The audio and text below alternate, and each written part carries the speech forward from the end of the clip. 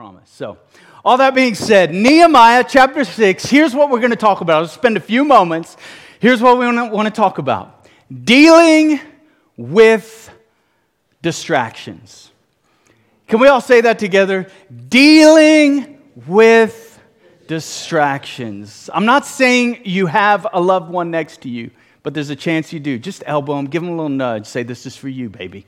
This is for you. If you've got a total stranger next to you, please don't elbow them and say, this is for you, baby. Just say, hi. Listen, there are times in life, I want you to think about this. There are seasons in life that sin is not the problem. There are seasons and moments in our journey with God that disappointment's not the problem. The depression's not the problem. The discouragement, it's not even on the table. But the tool that the enemy uses in our life is distraction. Distraction. You may think, man, I've just come over the hill of depression. You may be thinking, man, we are just coming out of the valley. What do you mean? There's got to be another D. Like, seriously, we just hit them all last week, I feel like. But one of the areas I recognize that is critical, not only have I experienced it personally in my life, but I've seen it cripple the lives of others. It's that D word, distraction. It's to get our eyes off of the purpose. It's to get our eyes off of the goal. In our context, in the book of Nehemiah, it's to lose sight of the walls that we're building in our life and to fixate on what I call a distraction. As you grow older in life, you begin to navigate more and more arenas in life. You know, as a teenager, especially as a man, it's just got to eat. Just got to eat, got to sleep. Thank you, Jesus. You are so faithful. You are so faithful, God. You know, and then you become a young adult. And it's like, man, college, if you go the college route, it's like, I got to make the grade. And now I got to figure out a way to eat. I got to figure out a way to sleep. God comes through. Thank you, Lord. You're faithful. Some of us, you add into the mix of marriage. Some of us, you add into the mix of family. Some of us, you add into the mix church life and all sorts of community experiences, community events. And all of a sudden, your calendar that's in your kitchen can look like ours. And you're like, whoa, whoa, whoa, whoa. I thought we should stop at 16 different colors for 16 different activities, somebody. Your life is full, and it's going every which way. And can I tell you, if we're not careful, we can be distracted from what's most important in our life. Many people never reach their God-given destiny because of distraction. I want you, if you've attended Hillside for any portion of time, you know that God not only wants you saved, but we believe, as Scripture shows in the book of Esther, that you, everybody say me, you were born for such a time as this. You're marked by God. You're not an accident. He's awkwardly stated through His Son Jesus that He knows the hairs or lack thereof on your head, somebody. He is that intimately connected with us. And listen, you may be in a season that it's been all about you. I want to broaden the horizon. You know, you've got a divine purpose. You've got a distinct calling, anointing, purpose. Nobody else can reach the people God's put in your life to reach. Sometimes that includes the person next to you. Sometimes it includes the person next door, the workplace. But here's what I've noticed. The weight of responsibility and the weeds of our culture can often dilute us from having a focus, from having a purpose, from living in the fullness of what God has called for us to live. And sometimes as your pastor or a pastor speaking to you, I just got to tell you, sometimes it's not sin. Like you grew up in a church culture where all that pastor did, he just told you, son, daughter, it's sin. They always have a southern accent. Don't know why, but it is sin. You know, it's like, Sometimes I'm here to tell you, it might be sin. All right, we believe. But we know the blood of Jesus covers sin. But I've also seen the enemy. He comes in and he seeks to kill, steal, and destroy. But it's not always the way we can see it. and interpret it. Oftentimes, it's more subtle. It's filling up our schedule, filling up our life. And can I tell you, sometimes life can get so full, it squeezes out the areas that are most important. If you talk to any successful leader, they can take a moment and they will let you know that they had a focus, that they didn't just somehow arrive. One day they were not successful, and the next day they were. No, it required intentionality. If you talk, we got the Olympics coming up. If you talk to the Olympian athlete, they were focused, sold out. Their schedule was packed with practice, with training, with dietary restrictions. It was so determined every step of the way. I like to tell people, because they're shocked when I say this, but I've never been in the Olympics. But here's my claim to fame. I swam with somebody who was in the Olympics. Yeah. All right. My mom remembers that. All right. Good. Thank you, Mom. She's on the front row today, baby. All right. It's going to be a good day. Don't get distracted. Stay focused. So I remember I was third string, the breaststroke. Well, this guy was first string. And I tell you do the 100-meter. So we'd swim down and back, right? You just do. So here was my rhythm. I'd be down, back. I would have just kicked off to do a full, and he's done winning the race. I'm like, Olympics, thank you. All right. But I'll tell you, he made some major sacrifices. Even in high school, he was focused. I mean, to make the Olympics, he wasn't just haphazard. It wasn't like, what am I going to do? He was laser focused. Laser focused. The enemy of your soul, you may not realize it. He's not haphazard. He's not winging it. 1 Peter, Jesus, one of his closest disciples, he said, be on high alert.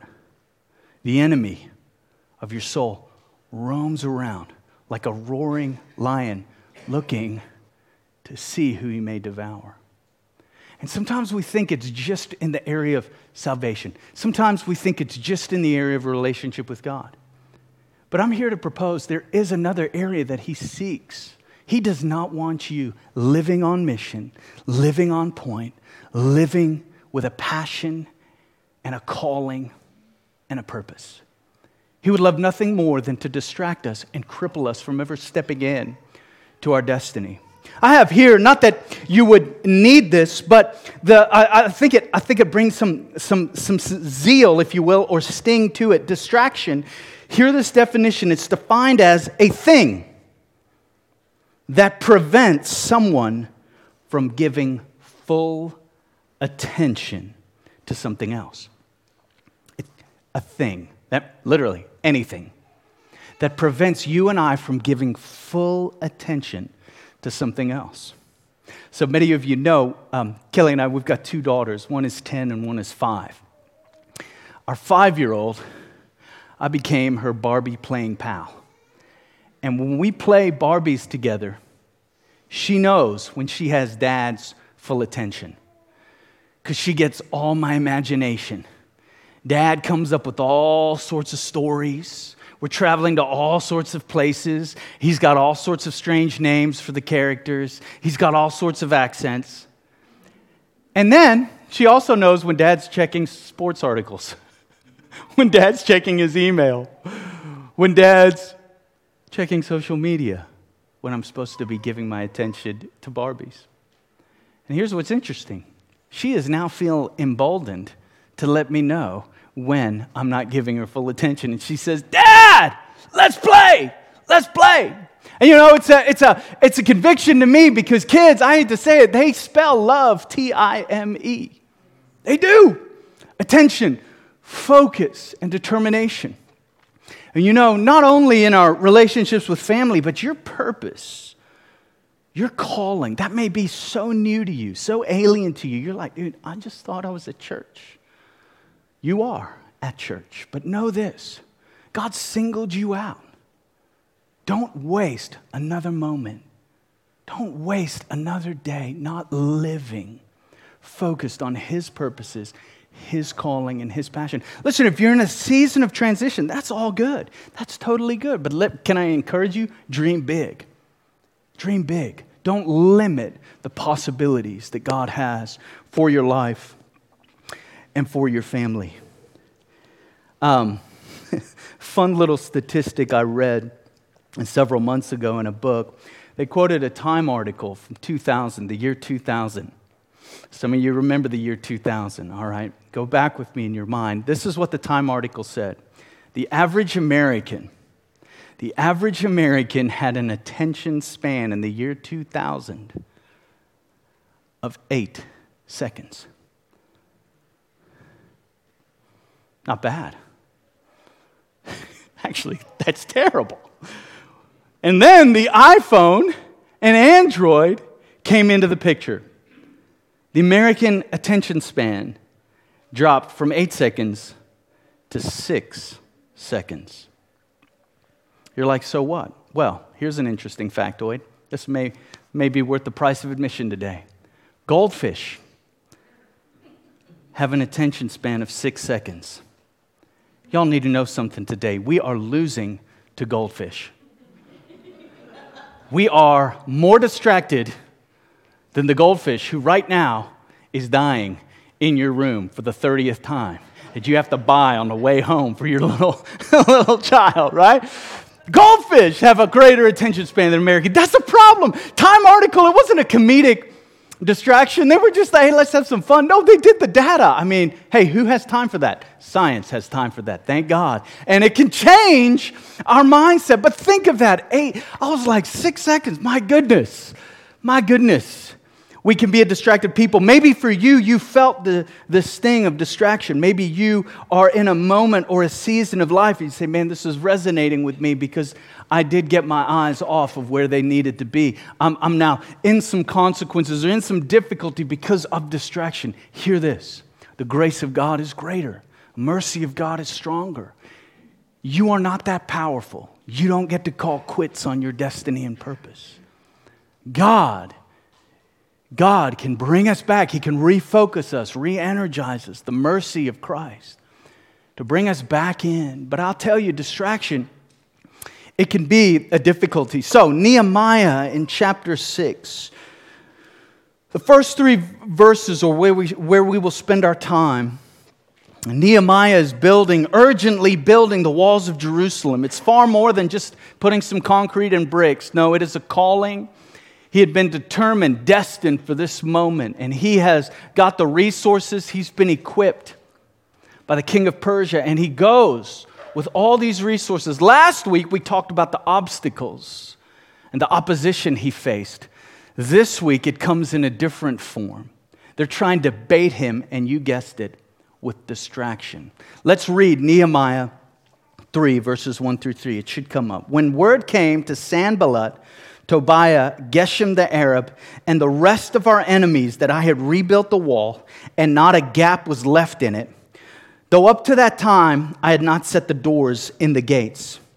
Sanballat and Geshem sent me this message: "Come, let us meet together in one of the villages on the plain of Ono." But they were scheming to harm me. So I sent messengers to them with this reply. Here it is. I'm carrying on a great project and cannot go down. Why should the work stop while I leave it and go down to you? See those words, the end of verse 2, but they were scheming to harm me. Sometimes the opposition is more obvious, right? Last week we talked about the weight of discouragement. We talked about the weight of disappointment. We talked how it can lead to the valley of despair. We looked at that last week, and those are heavy. Those are difficult. But also keep in mind, spiritual warfare exists, whether we realize it or not. And the enemy, if he can't discourage, disappoint, lead us to despair, he will lead us to distraction. Think of this, the scheming to harm him. So I sent messengers to them with this: hey, I'm carrying on a great project and cannot go down. Why should the work or the good work stop while I leave it and go down to you. If the enemy of our soul can't defeat us with discouragement, he will attempt to use distraction in our lives. John Mark Comer is a pastor in the Northwest, Bridgetown Church. He wrote a book called The Ruthless Elimination of Hurry. And I wanted to bring up this quote from that book. I thought it's a powerful, powerful quote. It says this: for many of us, the great danger is not that we will renounce our faith. It is that we will become so distracted and rushed and preoccupied that we will settle for a mediocre version of it. We will just skim our lives instead of actually living them. Just think about that. Greatest danger isn't, well, renounce our faith or maybe walk away from God. For some, that may be a danger, but I think equally as difficult is the danger that we just settle for a mediocre version of Christianity. We just settle for a mediocre version. It's what I call the second-hand Jesus. That you don't personally hear or walk in relationship with Him, but you take, if you will, you feed from what everybody else has to say about Jesus. Now hear me loud and clear, hear me. That's important for a season. It's important for a season. And we never outgrow needing the encouragement, needing the testimony of other people. But you've been designed and curated, created for a living relationship with the living God. Where day to day in our defeat, in the seasons or moments of depression, you actually have someone to talk with. God Almighty. Not only someone physically, but someone spiritually to lead you and guide you. And I think that the enemy, he seeks so carefully to distract us. I know this very well. Some of you have endured messages where the rabbit trails have been forthcoming. But if we're not careful, it's more than just the subtle ways or the fun ways in life. It's the deeper areas of life that we somewhere pushed pause when God was calling us to zone in and focus. Sometimes life, seasons, following, obeying Jesus. Come on, sometimes the cross gets heavy. Amen, somebody? Sometimes we get weary. There are moments, there's minutes we just need to wait in the presence of God. But even as we wait, we can fix our eyes, keep our eyes focused on Christ, focused on God, and know this, that distraction could just be put to the side, put off to the left or to the right. It's almost inevitable in some area of our life when we, I don't know for you, but when you make that decision, find it, man, we're going to honor God. We're going to honor God in the area of our finances. How many of you know? We're almost always tempted with some financial distractions that come our way. Or in the area of our family, God, I'm going to be the dad. I'm going to be the husband. I'm going to, for some, I'm going to be the wife. I'm going to be the child. I'm going to be the teen. Come on, teenagers. I'm going to be the teen God has called me to be. I'm going to be the young adult God has called me to be. And inevitably, something else comes as a distraction. Something else comes up. I kid you not. An area I used to serve at our school, where our daughters go. Awesome school, awesome area. I loved what I served and did. Out of nowhere this week, I get an email with another opportunity. And it happens to be with a sport that is beloved by myself and beloved by God Himself. All right.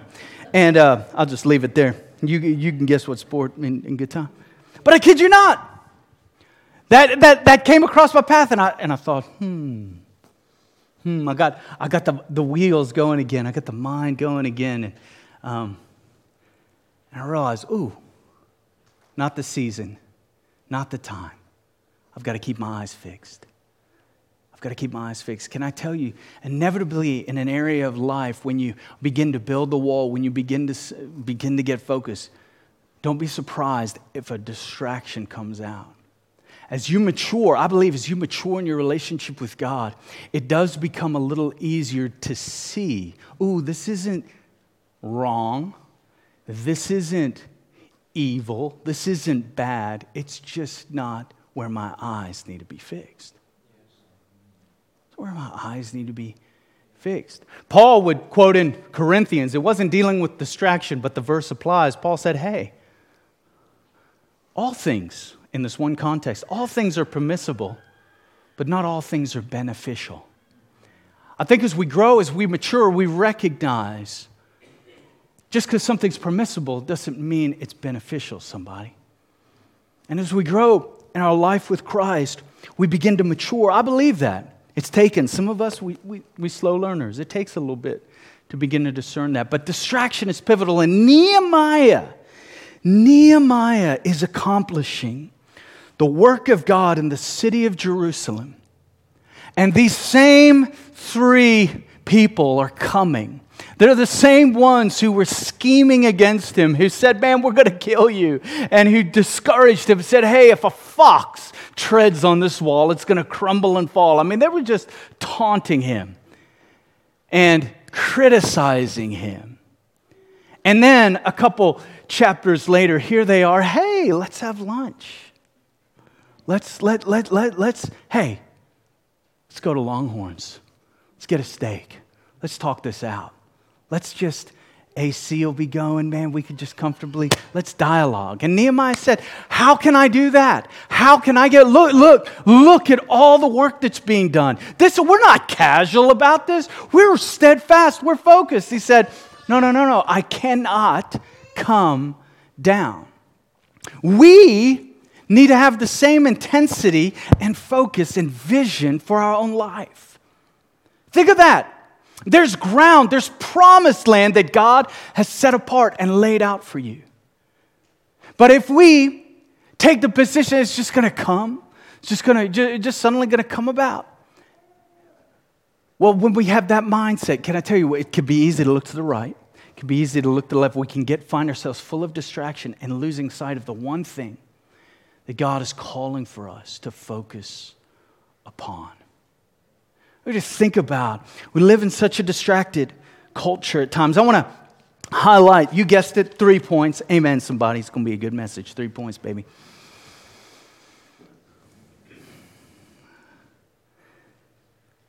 But I hope on the forefront of your mind, think on Nehemiah.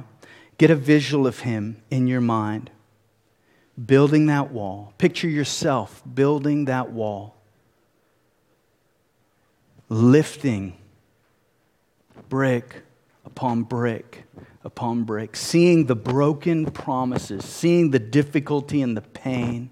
But look at where God has brought you. Look at the place He's called you to. Look at His favor upon you. And here you are, putting brick upon brick. To give you thoughts. For some, they're going to seem simple. For others, they're not calling you out. We don't do that at Hillside.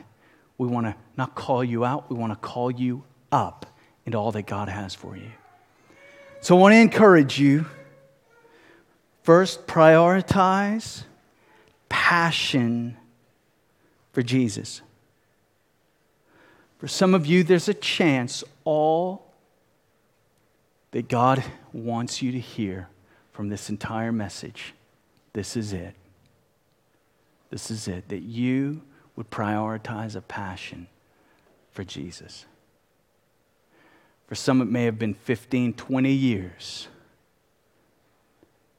And you've lost sight of your first love, as Scripture would say. I don't say that heavy-handed. I don't say that with a lick of condemnation, because I know the nature of our God. He loves you wholeheartedly.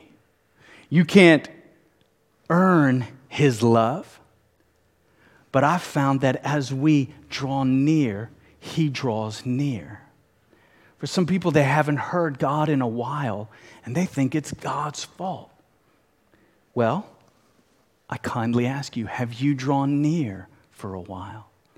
We've got to keep our passion for Jesus high. We do.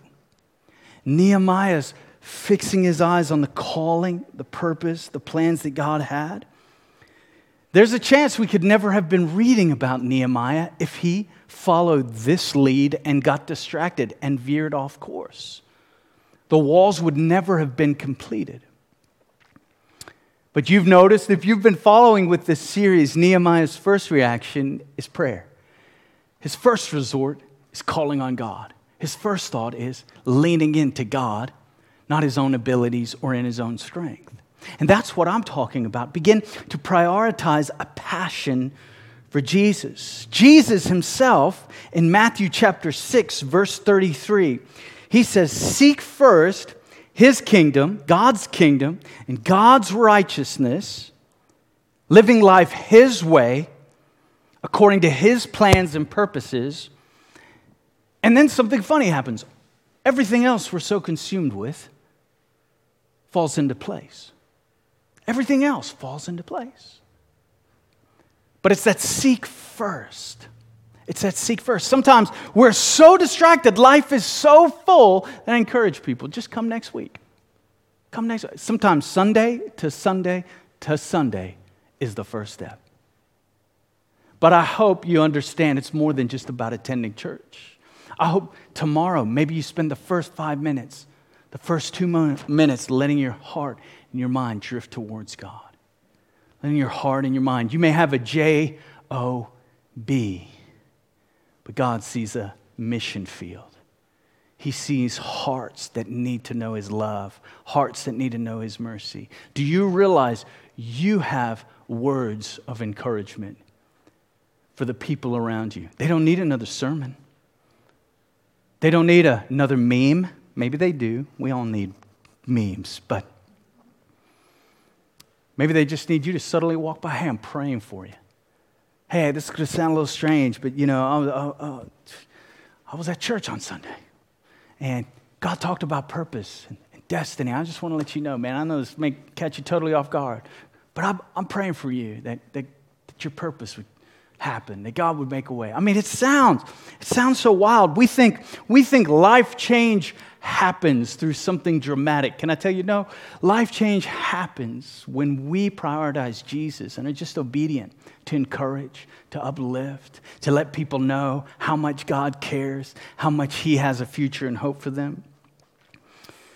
So the first one, prioritize passion for Jesus. Secondly here, prioritize purpose during your season of life. All of us are in different seasons of life. All of us are in different seasons of life, different careers, different paths going on. If you haven't noticed, you can't just steal somebody else's template and imprint it in your life and hope to God it works. No, it requires us to partner with God to hear from him. In this season, God, what's needing to be top priority? Andy Stanley, an incredible pastor in the Atlanta area, years ago wrote a book, The Best Question Ever. Truth be told, I don't know if it's the best question ever or not. His whole book makes a great reason for it, but here is the question, and it's a tremendous filter for our lives. Here's what the question, the whole book is based on this premise. What is the wise thing for me to do? In light of my past experiences, my present circumstances, and my future hopes and dreams. What is the wise thing for me to do? What's the wise thing? In light of my past experiences, my present circumstances, and my future hopes and dreams. You begin to apply that filter in the arenas of your life, and it's remarkable. That's what I'm talking about. We have to use wisdom. Can I tell you, at the beginning of this series, I was teaching that what's the one wall, not 11, not 25, not 35 yearly walls that you need to build. No, what's the one wall God is nudging you to build? And we just week upon week upon week upon week. And this week we end with this, and my thought is, don't get distracted. Summer is here, somebody. Enjoy it to the fullest, but keep your eyes focused. What's the one wall? And remain faithful, remain steady, remain steadfast. I think about King David. King David, the scripture recounts a story in King David's life. The scripture begins, in the spring, when kings go to war, David remained in his palace. So immediately, he's the king, wrong place, wrong time. In the spring season, when kings go to war, David was in his palace. And then the story unfolds. One day, King David was out walking on the rooftop of his palace and happened to look across at the other homes and noticed a lady bathing on the top of her house. And he was distracted. Somebody? Wrong place, wrong time. Seasons, what's that? I'm the king. I do things my way. And if you're familiar with the story, he fell for Bathsheba, and if that wasn't bad enough, he gets all into the 90210, some crazy NCIS, CSI drama, has the husband killed, letters going every single way, emails found out, Instagram, I mean, it was a mess. And David could retrace his steps. He could retrace his steps all the way back. He could retrace his steps all the way back. And you'd find it in the springtime when kings go to war. Springtime, kings go to war. David remained in his palace. Can I tell you? Oh, thanks, Alice. Can I tell you, it's just important for us. We've got to know the season we're in. We've got to know in the season that we're in. Okay, God, what must I prioritize? What must I prioritize? I thank God my parents were ahead of me in life for many years. They were in ministry for many years. They were just faithful. Church planting. They modeled a healthy way of doing ministry for me. My dad never missed the soccer game except one, where I happened to score a goal in sectionals. But at the small group, he had the radio on so he could listen and celebrate with all the group. It was funny. But he knew, come on, I'm one of a kind. Y'all don't know that. I'm one of a kind. And he knew, man, he despite, can I tell you, despite a packed schedule, despite a full life, I knew what it was to have a mom and a dad present, attentive, not perfect. I don't want their ego to get too big. None of us are perfect. But can I tell you, alert, attentive. They knew the season that they were in. That's a little bit of what I'm talking about. What season of life are you in? And it's critical that you know where to apply the focus. And that's an incredible question. What is the wise thing for me to do in light of my past experience, my present circumstances, my future hopes and dreams? Can I tell you, one of the decisions I was making, when that email popped in, and I was like, ooh, that's interesting. Maybe I could do that. I thought, no, I can't do that. I'm a husband first. And then I'm a dad second. My daughter's about to start volleyball. Do you know how much intercessory prayer is about to go down? My daughter starts sports for the field. She's going to be praying for dad and the fan base, right? But I realized, my goodness, I cannot add. I cannot add. Can I tell you, there's some appointments you just do not need to schedule. There's some things that show more money. You just need to say no. Some places that they're just taking more time. You just need to say no. I mean, there's some really, really fun things that have gratefully crossed across my path sometimes, and I just have to say no. No, it's not you. It's man. I've got to keep focused on a few things. I want to encourage you. You are valuable to the kingdom of God. Your schedule is important. Knowing your purpose and knowing your plan. And the last, y'all going to love this on Memorial Day weekend. Prioritize delight once a week. Prioritize delight once a week. If you're new to Hillside, we love the Sabbath. We love it. We don't see it as a law. We don't see it as a yoke, of pressure, of religiosity. We see it as a gift from our Heavenly Father. That is so anti-American culture. It's beautiful. It's a day set apart, not to get all your bills taken care of, not to run all the errands, but just to delight in the goodness of God. And you'll find this if you're driven like I am, and you have control freak tendencies, you're welcome here. But if you have all of those things at play, Sabbath is very difficult to begin. It's a not a year. It'll take a few years to begin to get embedded in your soul. But here's an encouragement for you. It'll save your life. It'll save your family. It'll save your friendships. Delight. It's a gift from God. Now, some may have grown up, they hear Sabbath, they freak out because it's like all we got to do was sit on a carpet and look out the window. We couldn't shop, we couldn't enjoy anything. That's one way people have done Sabbath. I'm not suggesting that. I'm suggesting it as a day is to delight, think about the goodness of God, to be at peace. And as Colossians says, know that God is holding all things together. They say, well, what does that have to do with distraction? Well, you've seen the science and statistics out there. That when employers now are paying their employees to go on vacation, and the data shows how much more productive they are. Because, whoa, go figure, God knew what he was doing. And everybody needs a day of delight. Everybody needs a season of rest.